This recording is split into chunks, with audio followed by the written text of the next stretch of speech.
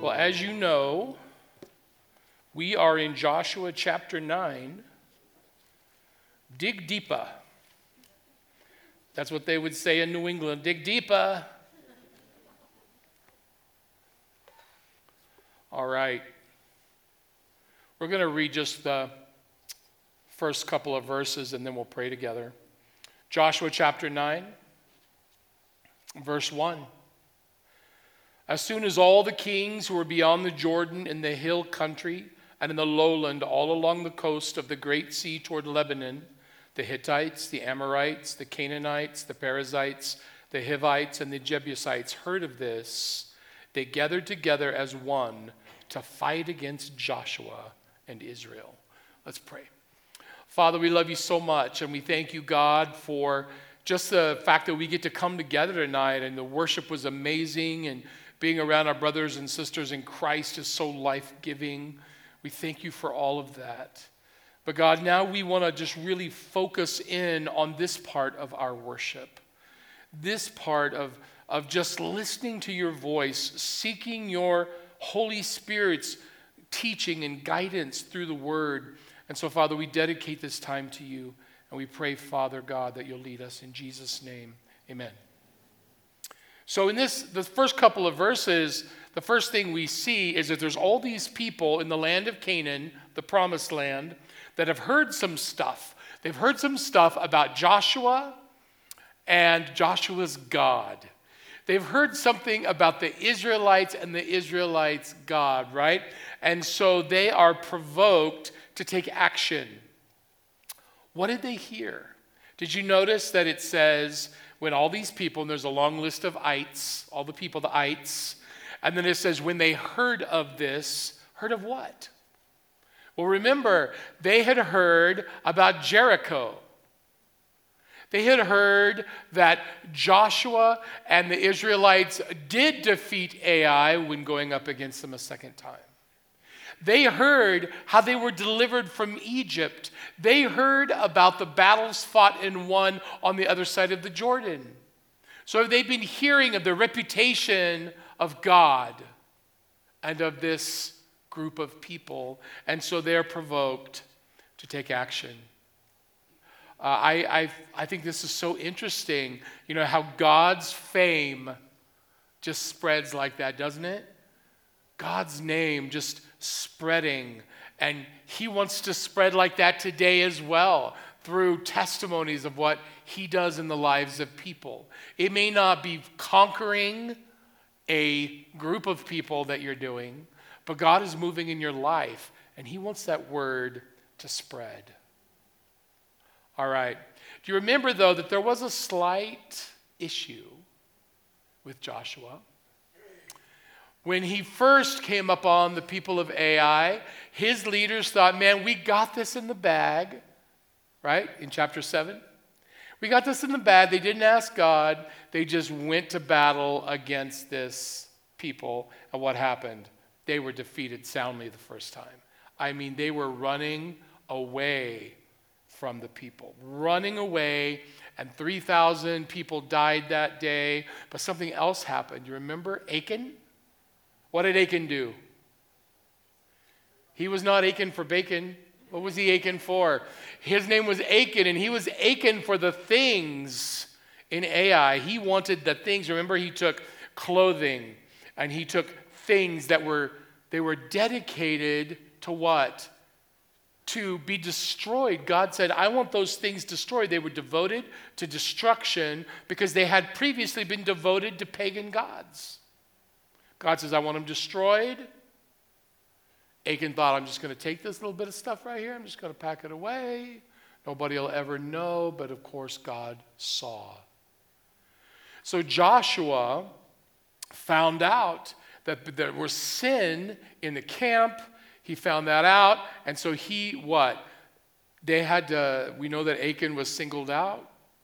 And not just Achan, but his family, right? Everything that he owned was destroyed. So we know that this happened. So yes, we have victories. We have Egypt. We have the battle against Jericho. We have that they finally conquered Ai. We have all these things. But there is this little little thing on Joshua's record.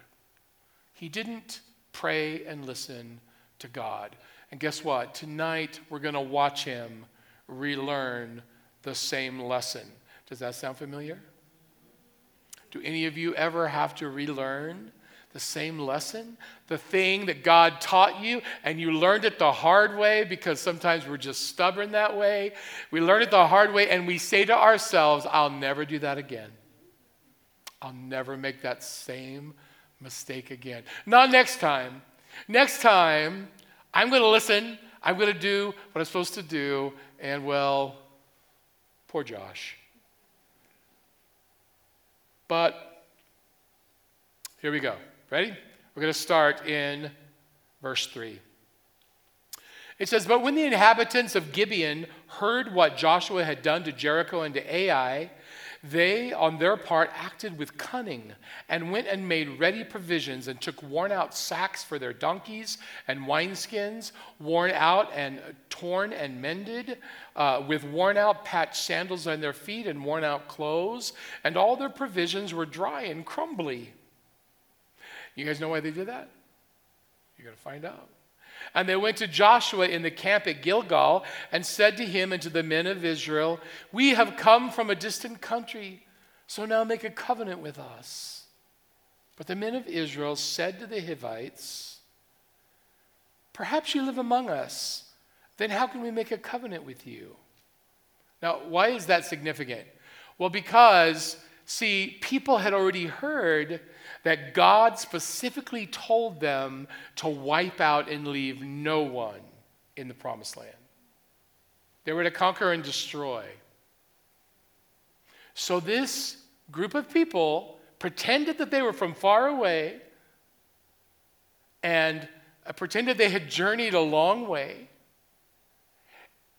And the leaders in Israel were like, but what if you're really from here? Remember, the children of Israel didn't really know all of the people there, all of the little kingdoms. They weren't familiar with it. And so they're like, what if they're trying to fool us? And they actually asked that question. Right? So, who are you, basically, they're saying. Perhaps you live among us, then how can we make a covenant with you? But they said, the Gibeonites said to Joshua, "We are your servants." And Joshua said to them, "Who are you and where do you come from?" They said to him, "From a very distant country your servants have come, because of the name of the Lord your God. For we have heard a report of him and all he did in Egypt and all that he did to the two kings of the Amorites who were beyond the Jordan, to Sihon, the king of Heshbon, and to Og, king of Bashan." By the way, I really think that my son and his wife should name their next son Og, but they don't agree.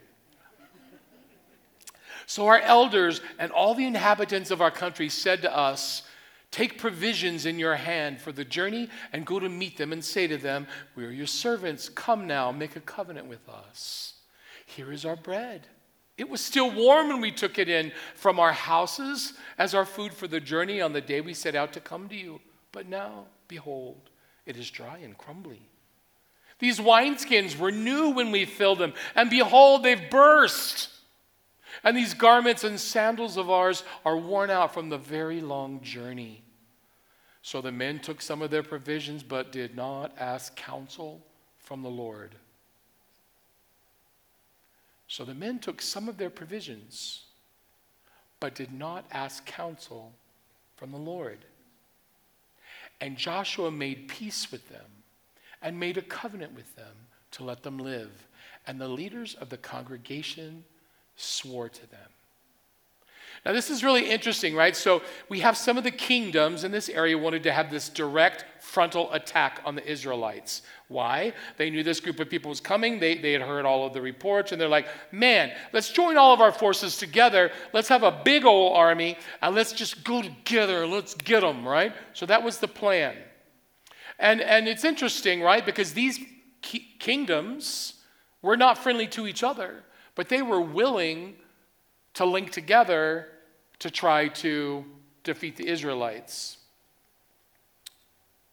Well, interesting, just a point of thought. Did you know that bitter, negative people often do the same thing.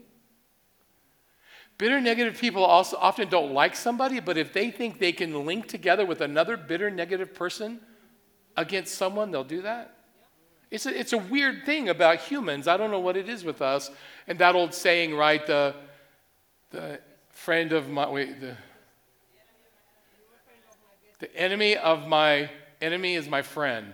There you go, right, that idea. But, so we see this, these kingdoms come together, but the Gibeonites were like, no, we have a better idea.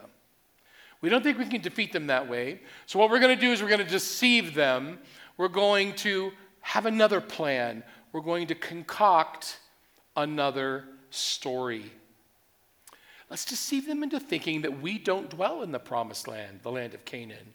Hey, we're strangers, just like you. We just heard about how great you are, and we wanted to come and say hi and make a covenant with you. Isn't it interesting that they had all of this God talk? They were talking about God and all that they had heard about God.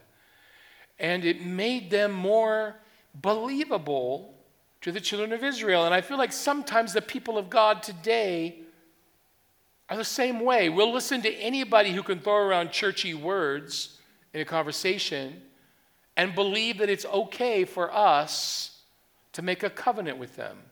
It's okay for us to get into a deal with them. It's okay for us to believe them and take them into our confidence because they throw a churchy word around without knowing who they are, without understanding what makes them tick, without seeing the fruit in their lives, because we just listen to churchese and we think, man, they're one of us. You know, I think about like rock stars and athletes who win an award, or they win the game and they're the MVP or whatever, and they stand in front of the microphone and they point to God and say, first of all, I want to thank God. That's great. And maybe they're sincere. Maybe. We don't know. I mean, it's awesome that they're thanking God. What happens after that? What happens after that press conference? You know, we don't always use discernment that God has given us to use. I think sometimes it's because we want to believe the best, and that's a good thing. Sometimes we don't want to question motives. I get that. And we tell ourselves that even though their words don't match up with their life, hey, who are we to judge? Because we have some problems too. And that's true. We're not perfect. I'm not perfect, right? But I certainly hope that we're doing our best to follow after Christ and that there is character formation happening in our lives. Character formation and spiritual formation should be happening. I want to tell you that yes, Christians aren't perfect, but there is a morality to life. There's a morality that Christians, that we're to live as believers. We don't just excuse everyone's immorality because we have some issues in our own life that we're working on. When we look at people's lives, we're looking for the fact that there's some fruit and some growth there to know whether or not we want to link arms with that person who's a brother or a sister. We can minister to anybody, whether they're born again or not. We can spend time with people that are lost. There's nothing wrong with that. And you can pour into their lives. The problem becomes when we hang around with people and then we become like them, but their lives do not reflect the kind of life God wants us to have. That's the same as paganism. See, that was the problem where God was concerned about the Israelites linking up with pagans, because he didn't want his people to be infected with paganism. And in a way, that can happen to us based on who we choose to hang around with, where instead of us influencing them, we allow them to influence us. So yes, we should minister. We should minister to the lost. We should minister to addicts. We should minister to prostitutes. We should minister to businessmen and businesswomen and whoever God brings into our path. But the idea is that we're telling them about the greatness and the goodness of God, and they're affected by the life of Christ in us, the Spirit of God overflowing in us. So sometimes we don't use the discernment that God has given us for relationships, either what's in the Word of God or what is available to us through the Holy Spirit, which I'm going to talk about a little bit more in just a moment. So the men of Israel said to them, "But maybe you live here in Canaan. How can we make a covenant with you?" The Gibeonites answered, "We're your servants." And Joshua, still suspicious, says, "Who are you and where do you come from?" And they basically say, "Far, far away. We're from far, far away. We heard about the name of your God and all of his exploits, and here we are. We want to check it out." In fact, the elders of our kingdom said, "Hey, take some goods, go and meet them in order to make a covenant." And then they went on to convince Joshua with their bread. Come on. Look at our bread. It's dry and crumbly. That's funny. But it wasn't just the bread. They also had wineskins that had been sewn together because they'd split open. That looked like they were old. Their clothes were old. Their shoes were old and nasty, stinky shoes. They looked like they had been on a trip and it worked. Joshua had been conned. The men of Israel had been conned. Have you ever been conned? I have. I've been conned. And every time something like that has happened to me, or I've seen something like that happen to someone else, they all say the same thing that I feel, which is when I look back on it, I see a time when there was a check in my spirit, a red flag, a thought, a feeling that the Holy Spirit was giving me that said, wait a minute, check that out. Pray about that. And any time I was conned was when I disregarded that. I disregarded it thinking, man, maybe I'm just being religious. Maybe I'm just being scared or fearful. What I should have done is gone to the Lord and sought his face and prayed and taken the time to pray. I feel like we're so much in a rush these days. Somebody says something, they offer you something, they want to sell you something, they've got something amazing, you're going to make so much money so quickly. They do that, and we're embarrassed to say, you know what, I have to pray about it because we're afraid they're going to call us a religious weirdo. They're going to think we're Jesus freaks or something. But you know what? I am a Jesus freak. I'm a Jesus freak, and I'm happy, and I want everybody to know. The truth is that I don't need to be ashamed to say, let me think on this and pray on it. I'll get back to you. Oh, but this deal only lasts for an hour. Okay, well, I guess I'll miss out then. That's what I say. Or I go to buy a car. Anything else. If any of you are in sales, you would hate me. Because as soon as the salesman starts saying, well, this deal is only, oh, okay. Well, I'm fine. I don't really need it. Because I will not be pressured or conned. I want to go to my quiet place and pray. I want to talk with my wife. I want to know that we're in agreement before moving forward. And I look here and I think, man, Joshua was conned and these guys were conned. There's a discernment of the Holy Spirit that we have as New Testament believers. And, I think of the scripture, let the peace of God rule and reign in your heart.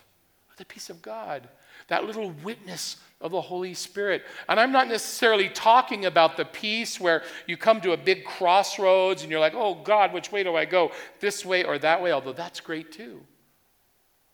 But I'm talking about the fact that we live within the peace of God as believers. The peace of God reigns and rules in your heart. That means that when you're in a situation, the Holy Spirit is with you. And there is a sense that that peace is disturbed. And when that peace is disturbed, it's a great time to say, I'm sorry, I need to pray about this. I need to pray about it. I need to step away and pray. Are you using the discernment that God has given you? You know, when we're walking in line with His Word, when we're in fellowship with Him, we're in unity with our brothers and sisters, there's no reason to expect that the Holy Spirit would not prompt us or give us discernment in those situations. So Joshua buys what they're selling, so to speak, and he makes a covenant before God with the Gibeonites without asking God. Wow. In just a moment, we're going to see that Joshua regrets that. And the same thing happens to us when we don't use discernment of the Holy Spirit and ask God what we should do. It always leads to regret. I thank God for His grace that gets us out of those situations or helps us get through those situations.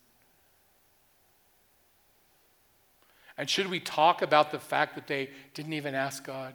Should that be something we talk about? That was what happened with Ai the first time, right? He didn't ask.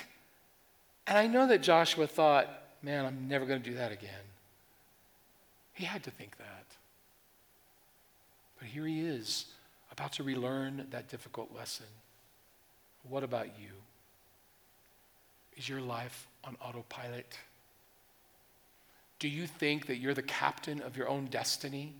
Do you think that God only cares about the big things in your life and everything else He leaves up to you? Candidly, I've thought all of those things at one time or the other in my life, and sometimes all at the same time. I mean, I am an A personality, and I am prone to action, although I'm getting better in my old age. Sometimes I feel like we make the decision to leave God out of things because we have this weird corporate view of Christianity in which we're the boss and He's like the silent partner. And we make the decisions, we do all the operating decisions, and He has a vote, at some point in major ways, but not in smaller ways. And then as we make these decisions and we realize we need His help, we say, God, please bless what I've done. Please bless the decision I made.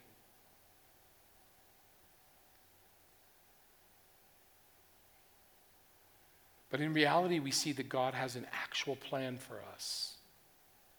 An actual plan that He would like us to follow. And if there's humility, you see, there's humility built into asking for His help and asking for His advice. Not to mention, there's a beauty in the relationship that is created between us and God. Having conversation with the Most High God. Think about that. Having a conversation with Creator God. Think of the intimacy and the beauty of that relationship, the way He set it up. It's so that we could know Him and He could know us. I think of the practice that we get in listening for God's voice. If we don't go to God with everything in our lives, we don't get that practice of submitting, that practice of listening and hearing, that practice of that check in our heart. We don't get that. We're missing out. We're missing out on an element of relationship that He intended for us to have. And sometimes we can slip into the mindset, there are some things that God shouldn't even be bothered with. He's so big, He's so great, He's so grand, and He is all those things. But we think we shouldn't take Him the little stuff. We only go to Him with the big stuff. I have cancer. I'm losing my job. My kid is getting a divorce. We go to Him with those big things, and we should. But the fact that we think we can handle all of the little things without Him, I think, is a miss for us. Don't get me wrong. I'm not saying that if you don't pray about every little thing, then God isn't with you during that thing. I am not saying that. God is with you and will never leave you or forsake you. The Spirit of God lives within the believer. I believe that God is with you. I'm not saying that. What I'm saying is how beautiful to invite God into every circumstance of our life. How beautiful. What a miss not to. What a strange thing that we would somehow start thinking that he didn't care about the little things when he himself said in the word, he who did not spare his own son but gave him up for all of us, how will he not also with him graciously give us all things? It's not about getting all the goodies we want. That's not what that means. It's saying he gives us all we need and all of the spiritual blessings we need and all the relationship we need and all the power that we need and all of the love and forgiveness and mercy and grace that we need. When we come to him like that, it's saying that he cares intimately, and we recognize that he cares about every concern that we have. Remember the verse that's when he talks about the sparrows, right? The sparrows, if one falls, he sees. That he clothes the grass of the field. He cares intimately about everything. He sustains this creation so that we can stay on this planet and not be flung off. He is sustaining your very breath right now. You think he doesn't care about all the details in your life? I just can't believe sometimes. I believe it, but I can't fathom how he would desire an intimate relationship with somebody like me. And that's why he wants me to come to him regularly throughout the day, every day, to speak with him. That's what he wants from you. And I want to challenge you tonight that this week, as you lift up prayer to God, that you wouldn't just pray about the big things, but that you would try having a conversation with Jesus. Just talk to him. You can't tell because I'm teaching, and so you probably think I talk all the time. But I'm actually a very quiet person. And my wife has to sometimes pull words out of me, like to get me to communicate, because I'll just sit and stare at her and smile. And she'll be like, "You want to talk?"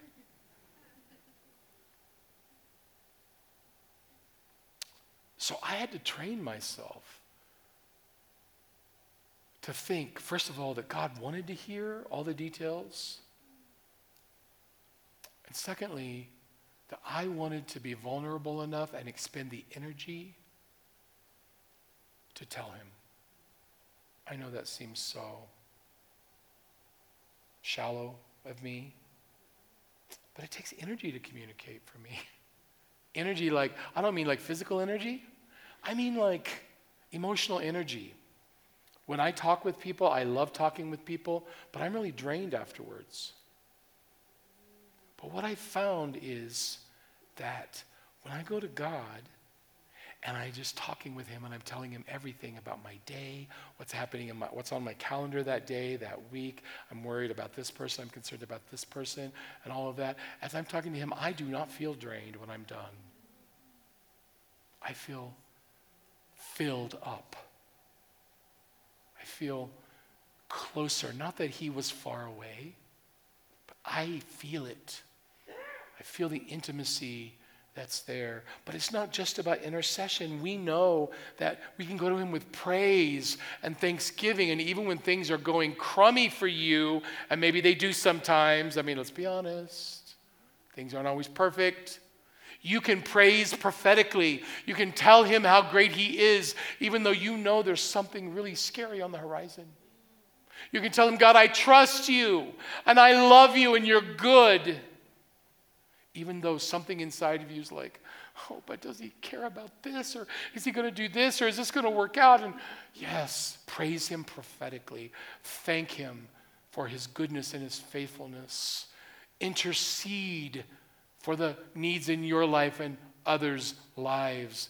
Tell him everything, and then just talk to him along the way. Do you do that when you're driving? Do you do that when you're walking? Do you do that when you're just hanging out? Do you just talk to God, just a popcorn prayer, thrown up to heaven, or just a thought? Today, I did something really dumb. I know that's shocking.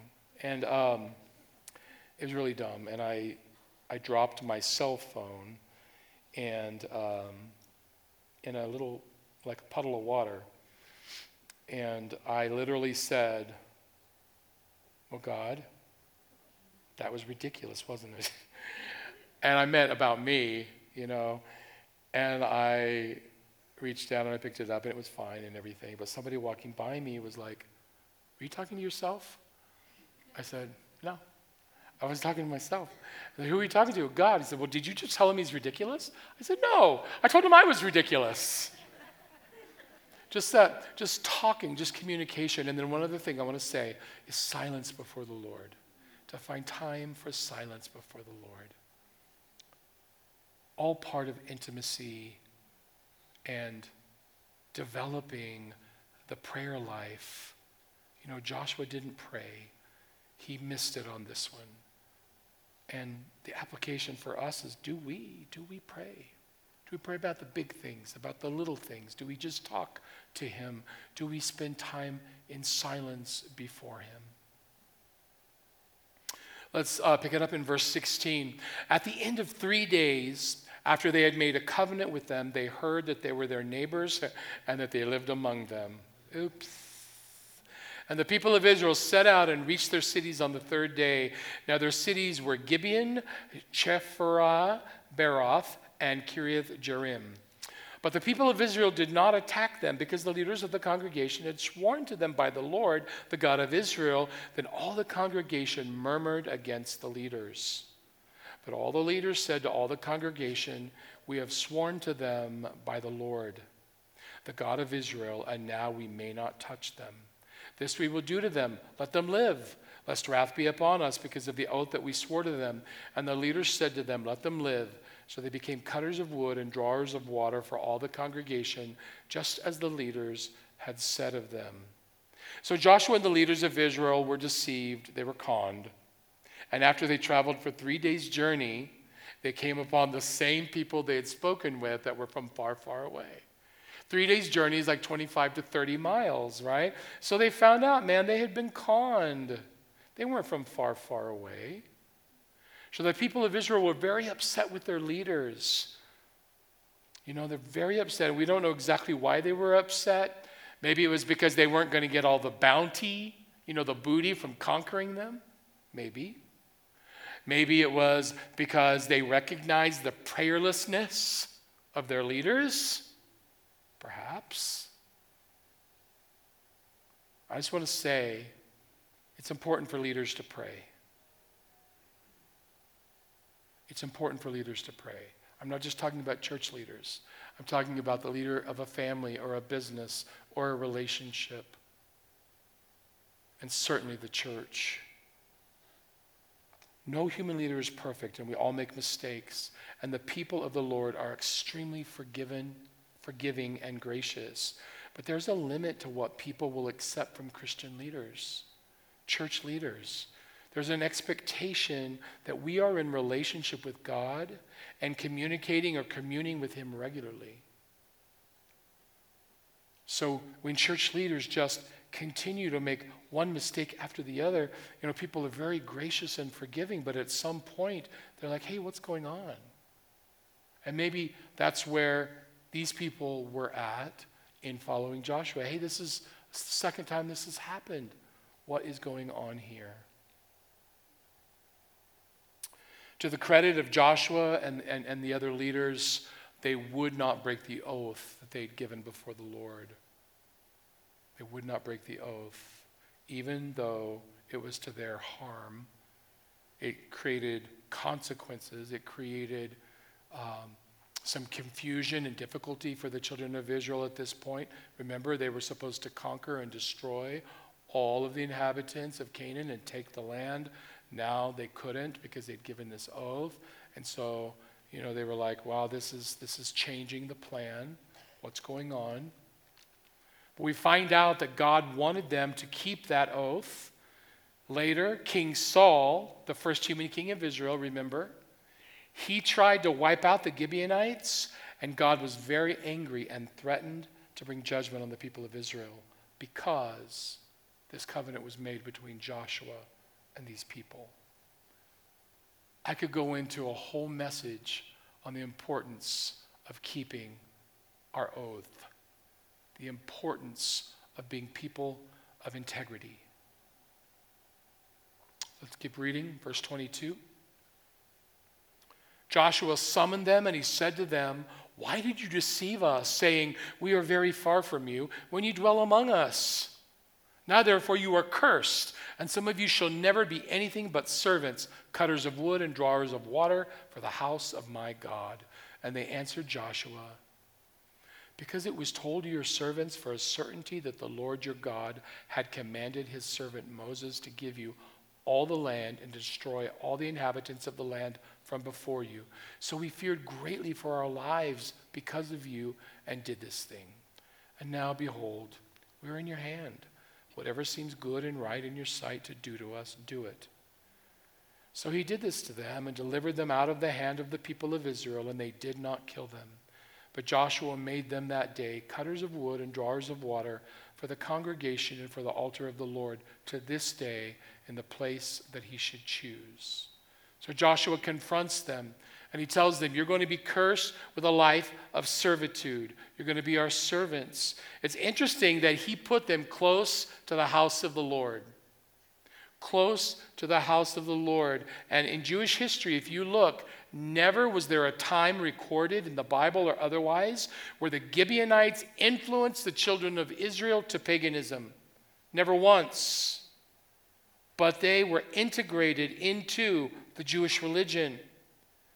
They would be influenced by the children of Israel rather than the other way around. Is this why Joshua put them near the house of the Lord? Was this God's direction, his sovereignty? I do not know, but I find that very interesting.